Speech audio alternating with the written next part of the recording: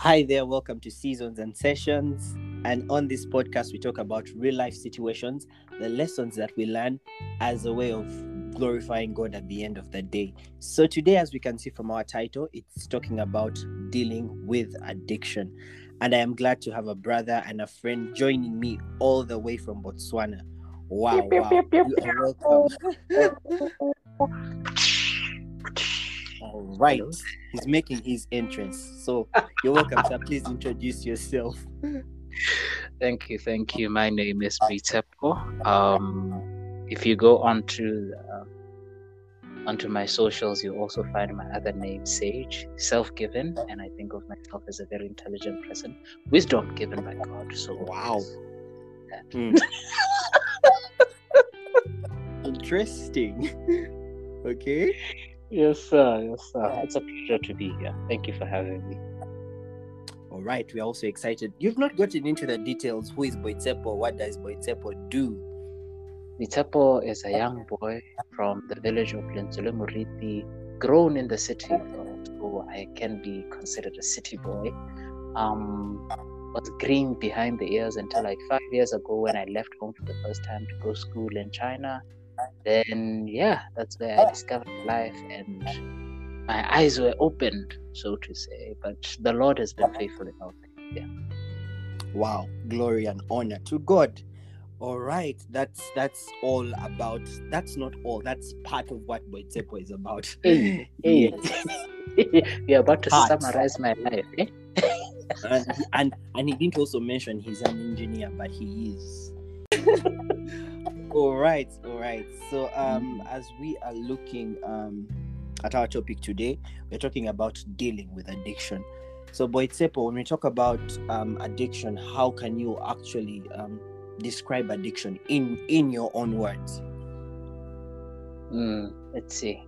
I feel addiction is the thing you know is bad, the thing you know is not good for you, the thing you don't want in your life, and yet in some form or another it has found its way and rooted itself in your life, and possibly it's possibly something that you keep going back to, or a space that you constantly find yourself in.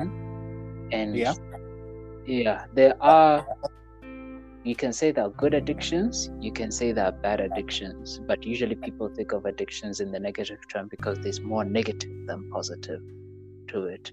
And also too much of a good thing is bad in itself. So that's what I think.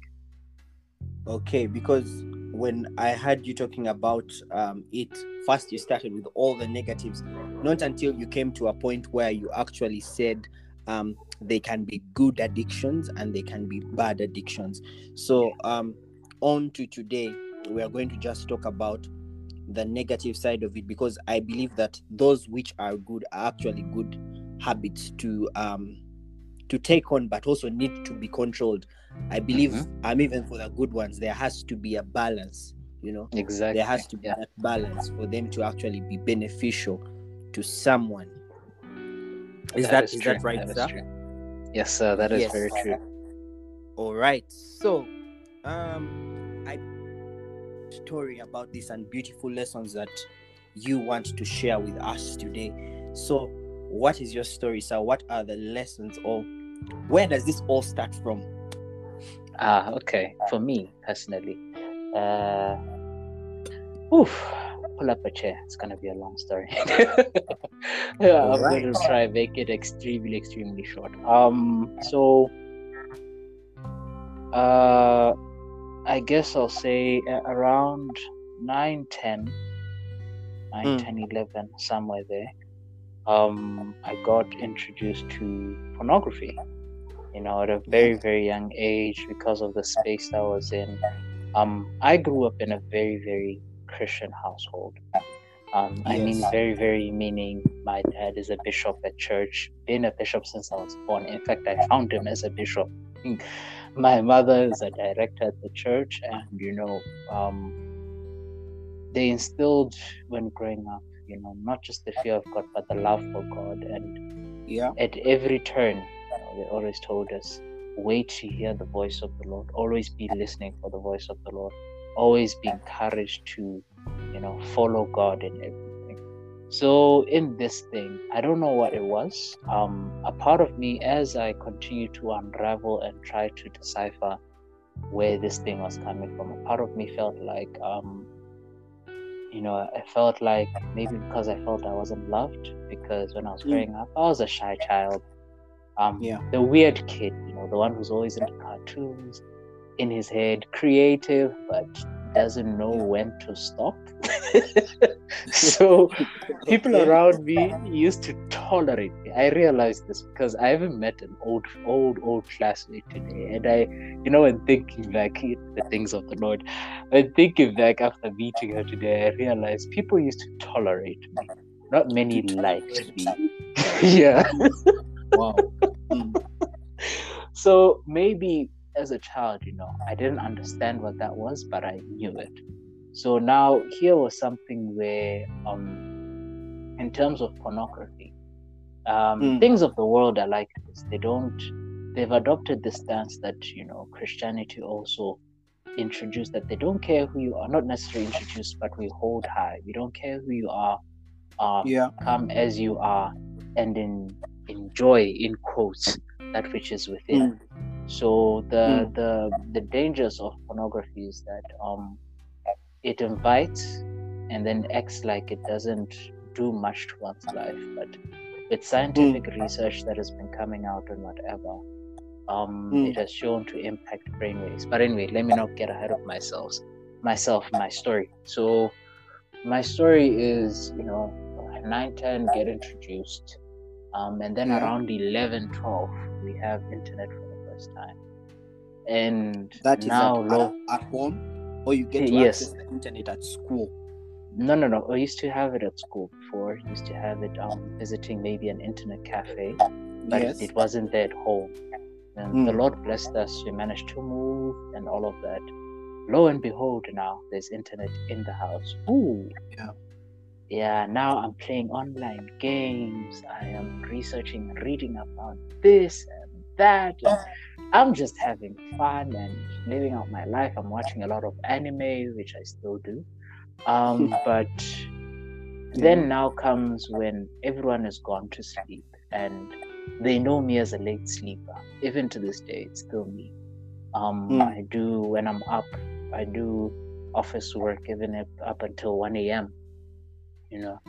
And then I sleep late and then wake up a bit late, but I sleep late most of the time.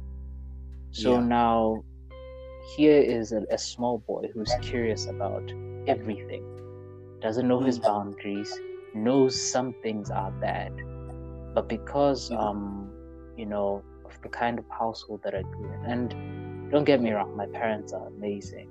It's only that when you grow up, you start to realize a lot of areas that, you need to pick yourself up in, that they were not able to touch or could not touch, whether out of their own inability or because of certain barriers maybe and stuff like that we'll get into later. So because of that, then I got into pornography, and it will always come up at night, always when I'm doing something else interesting. Or maybe even when I want to do something like prayer during the day, it would come up. And after prayer, I would have maybe like 30 minutes of respite, and then the challenge would come. I didn't know how to deal with it because addiction was rarely talked about in the church. And it was a challenge after challenge. Still is actually not talked about much today. Exactly. And that built a cycle of, at some point I realized, okay, this is very bad for me. It's not helping me grow in the Lord, and it's not bringing about anything that's helping me to move forward, right? So I started now my journey to try and healing. And boy, was it a battle. I remember there were days where, and I know this is, when reading online, I tried joining communities online of people who are trying to walk away from pornography, because it's not something to be shy about. Any addiction, it's not something to be shy about, because that's just as a sidetrack, that's something that addiction does. It makes you feel like you're alone, right? Yeah. It makes you feel like you're the only one going through it, and everyone else is, not. And even if they are, they can't be doing it to the level that you are. And you're impure, especially as a Christian. You're impure impure in your ways, and now because of it, you can't approach God. Of course you can, because He's forgiving, but then that means also you can't approach others, because others will look at you. And some people do that. You're a weak Christian, you should do better and all of that. But getting to the crux of the issue, there would be nights where I'd cry and ask the Lord, what is this? Why am I failing? Am I not enough? There would be moments where I would hate myself so deeply, so deeply. And that constant thing, as it keeps coming up, after a while it starts to translate into how you behave. My parents always used to tell me that I was a smart boy. I love suits and everything, and I do. I still do. I love smart dressing. I love cleaning up and everything. But when it gets to a point where you start to tell yourself, I can't. You're not able to. You tell yourself you're not able to win this.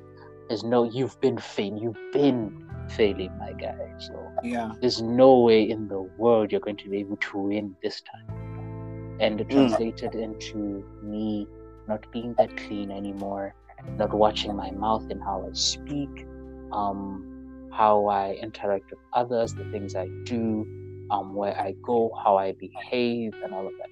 I just started not taking care of myself, especially spiritually. But as you keep narrating your story, I get a part of it. It's like it's transitional, you just don't go all in, you keep just talking about bit by bit how it gets worse along the journey. So what I'm picking from here is that actually it's something that is a process, it just doesn't come like one day and there you are. It's like a habit, like you continuously build it. Yes, sir. Okay. Yeah. Yes, sir. Please continue. Okay, thanks. So that was me for a long time, for a very, very long time, and it built also in me. It can go both ways. That feeling of deep hate could reflect as low self-esteem and stuff in certain situations, and in some situations it would represent itself as pride, because since I don't like myself, why do I owe anyone anything, in a way. I don't know how to explain it properly, but it would represent itself as like a lot of pride, and I would disregard people or disregard certain situations, just want my way done, because I never get it in any other way. You get what I mean? So I slowly learned to or rather, there was a point in my life, I think of 15, 16. This is coming from like 11 years. So it's growing, 12, around 11, 12. It's growing, it's growing 13, it's growing. I think around 16, 17, I tried to talk to a friend.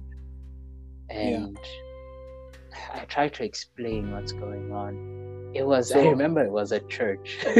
So all this while, let's say like from around 9 or 10, you were still doing this on your own. You were still trying to to get out of it, regardless and denying it publicly. There was even a time where kids and mess around, like in high school. Someone had brought their phone. Now they were showing pictures and videos, and oh my Lord, I was like, oh my goodness, I can't watch this. I can't watch this. In my heart, it was because I was like, oh my, what am I going to do? Now people know that I watched this and whatever. And at some point, someone confronted me about it, saying, you call yourself a Christian, yet you are watching that with us at the back of the class. Oh, guys, my heart. It was like, in that moment, I couldn't bring myself to look away until after a moment later when I looked away. And it was, yeah. But later on in life, I'm trying to find a way to process my emotions without just breathing. So later on in life, around 16, I tried to talk to a brother at church, and we were just kids outside. Someone had bought a cricket bat. We put sticks in the ground, and then we're there playing cricket with a tennis ball. I'm trying to tell him what's going on, but as I'm narrating to him what's going on and we're still playing everything, I can see clearly he's not fully understanding what I'm saying. I don't blame him because we were kids then, but I think then that's when I started, trying to find someone to talk to.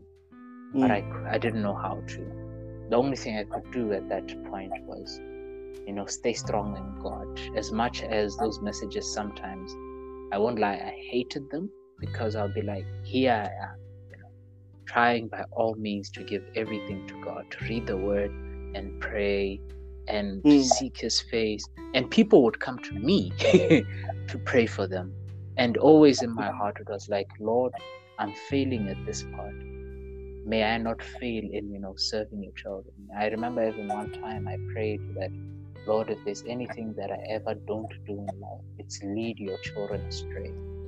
But I've realized at many points, because of the self-doubt, self-hatred, and all of that, it would represent itself in low self-esteem, so I wouldn't represent Christ well, or in pride, and I would say something that is not biblical, neither is it true, but because of the bravado that I say it with, it then comes out as if it's the right thing to do, especially considering in some situations I was the only one able to represent Christ in that scenario. And but as time went on, I did tell my mom. Her response was very abrupt. Oh my, those things are very bad for people. When they watch such things, that marriages end up in disaster, which is true.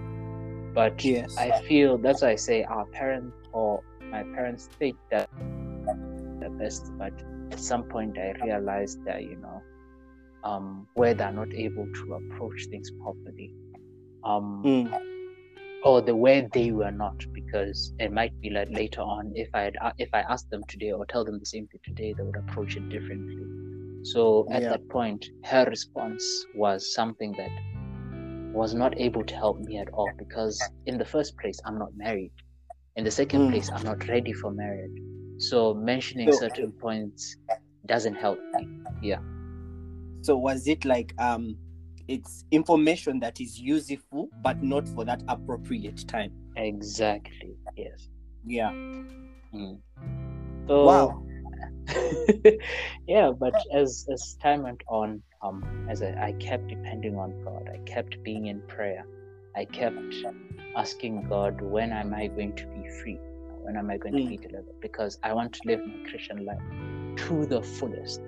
I don't want to regret anything. I don't want to look back and say I could have done better. I don't want to, be in a group of people and now when we're preaching to someone who's doing drugs and everything like that, I feel like a hypocrite because I have my own challenges.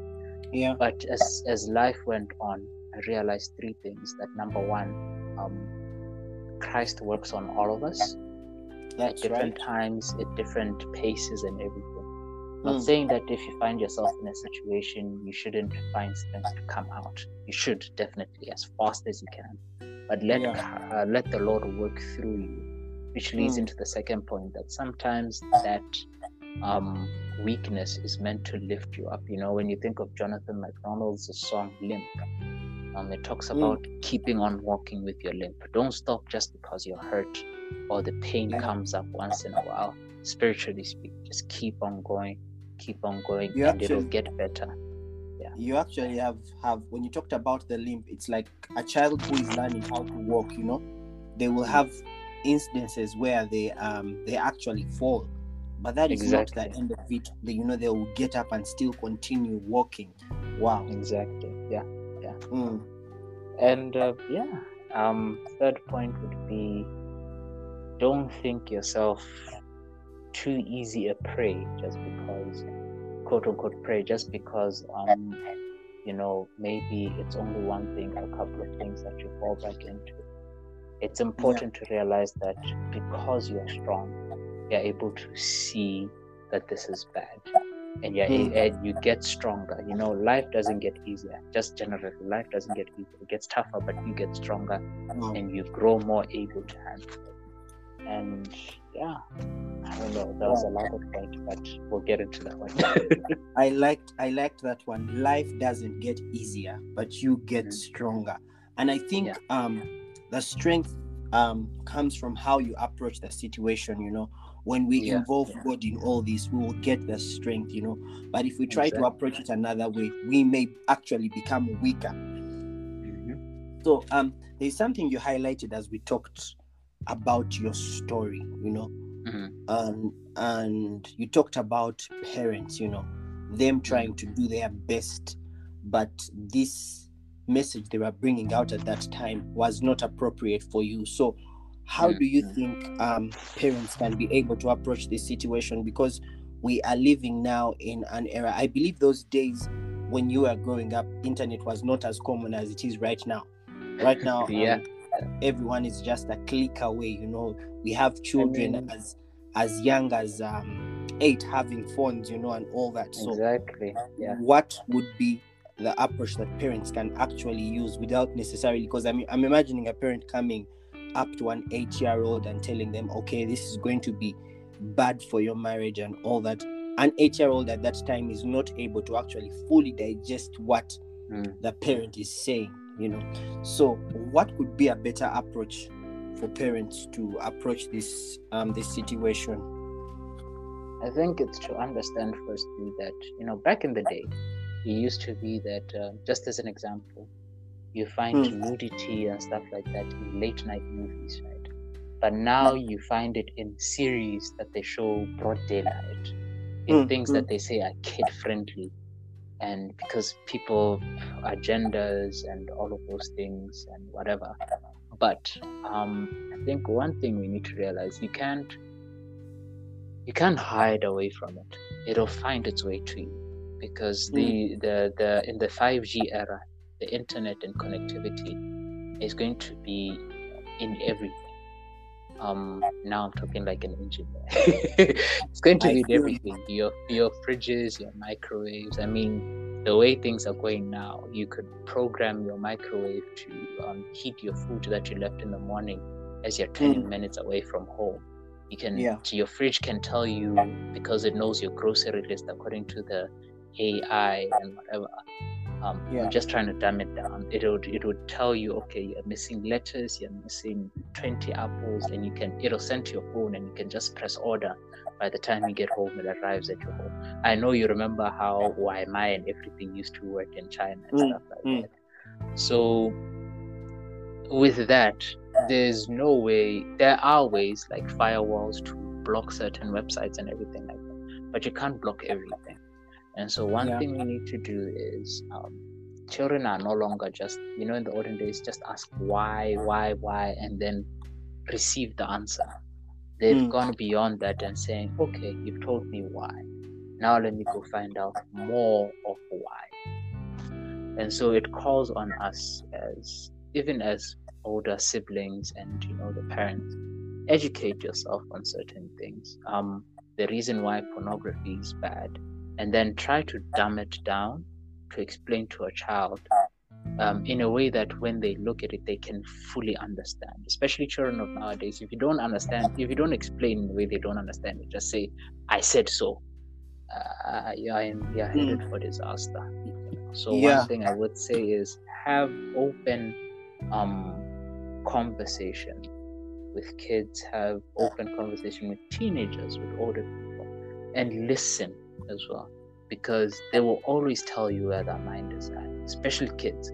They will really, really tell you what they're thinking, what they see, and what they understand. Then you can know how to maneuver around it. And most importantly, include the word.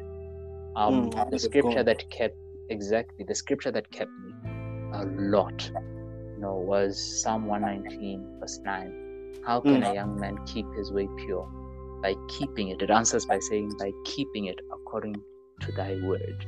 Then it goes on to say, with my whole heart have I served thee, or let me not wander from thy commandments. And then 11, thy word have I kept in my heart, that I might not sin against you. Yeah. Exactly. And in those moments when I was maybe in the pit of sin, where I'd given up, there were times where I'd be like, you know what, if this thing is going to keep happening, let it just happen. I'm tired of trying to fight it. And so it would happen, day after day, or even after week after week, and I'll just be like, let it keep on going. There's no point in it. I keep losing. I keep getting up and down. For 11 years I've been at this. Might as well just make it part of me. 11 years. 11 years. But when I went back to the word, it would say, thy word have I kept in my heart, that I might not sin against you. That would spark something in me that then it's possible not to sin against the Lord. Wow. It's possible to live free of addiction. Yeah. You said something, thy word have I hidden in my heart. So you see, it's just not an issue about of reading the word, because it's reading, but also keeping it to heart, taking it to heart. Yeah. So it's just not about reading, because I know for some people it may be, you're Christian and you're supposed to do your devotion. Because of guilt that you've not done the devotion that day, you just go through, to have that that guilt, go away. So I think even when we get to a place of understanding that our time with God is supposed to be time we set aside, time we prioritize. Exactly. That's when we are able to hide the word in our hearts. Exactly. And scripture talks about the Holy Spirit giving us conviction. But the question becomes, what is conviction? Is it, oh my God, I didn't do this, I'm in trouble, I'm so sorry, no. It's not just about being sorry. It's about seeing the word alive in your life. One pastor once said that the imagination is a very powerful thing. The scripture talks about casting down all imaginations, but these are things that are outside of it. If you, like a child, are able to, if you like a child are able to use your imagination to your advantage, why not? It's a tool given to us by God. So when you're reading about the story of David, think of or put yourself in the scenario where David was facing Goliath. Here comes a 9 feet tall man, and 5'8". Me, I'm 5'8", and I'm thinking this guy is double me, and he's been at war for years, and I'm fresh from the farm. I know nothing about holding a sword or armor or sword styles or whatever, all these things that are necessary to be able to conquer in a fight. And yet David comes and says, you come at me with a sword, spear, and javelin, all these things, right? But I come to you in the name of the Lord. What does that mean? Is the name of the Lord more powerful than a sword? What does this mean? Is it the attitude that he approached Goliath with? Because he doesn't just speak the word and expect the word to, raise a tree out of the ground to choke Goliath. No. Yeah. He believes in the faith that the Lord has his back, because he says, when he was talking to Saul, when I faced the lion, right? He says, I grabbed it by the beard. When I faced the bear, I grabbed it by the beard and smote it to death. And he says, the same Lord who delivered me then. See, he's bringing up testimony, he's bringing up evidence, right? The same Lord who delivered me then will deliver this Philistine into my hands. What does that mean? Is that he's walked with the Lord long enough to know the goodness of the Lord, that the Lord doesn't abandon you. He says to Joshua, I'll never leave you, I'll never forsake you. Yeah. And what for us, it says, even in the midst of trial, because I'm sure there's situations where David felt like he was alone. Some of them are in scripture. But even so, he knew in the back of his mind that the Lord was with him. Think of when Saul was chasing him around the mountain, and he had to hide, he had to do this, he was in the cave and everything like that. At some points he was so thirsty and he said, "I thirst." So it's in situations like this you think to yourself when you're there, like, if it was someone else, they would like, "Lord, why am I going through this?" But David never questioned the Lord. Yeah. David always said, "Glory be unto the Most High." And it's something, you realize all those situations made him stronger in one way, that when he finally came up to being king, he was able to understand the people, number one, and understand the heart of God for the people. And so it's, taking one's addiction, I think, just as a roundup to my story, taking one's addiction as, okay, it's a problem that I need to face, go through, and win against, obviously. But I should understand the lesson that the Lord has seen fit for me to learn in this time. The thing that the Lord wants me to understand, because it might just be that your addiction is the gateway, or the healing of it is the gateway the Lord wants to use, so that those with other or the same addiction or other scenarios or other things that are similar to yours, when they finally come to that crossroad or that barrier or that wall where they feel like they've finished all their strength, they've finished all their thinking capacity, because you'll think of many ways to get out of it. You'll come up with ideas that seem right but never work out. And you are able to stand and say, "But the Lord is faithful in the end," and encourage someone to rise up again and say, "I'll try again. I'll try."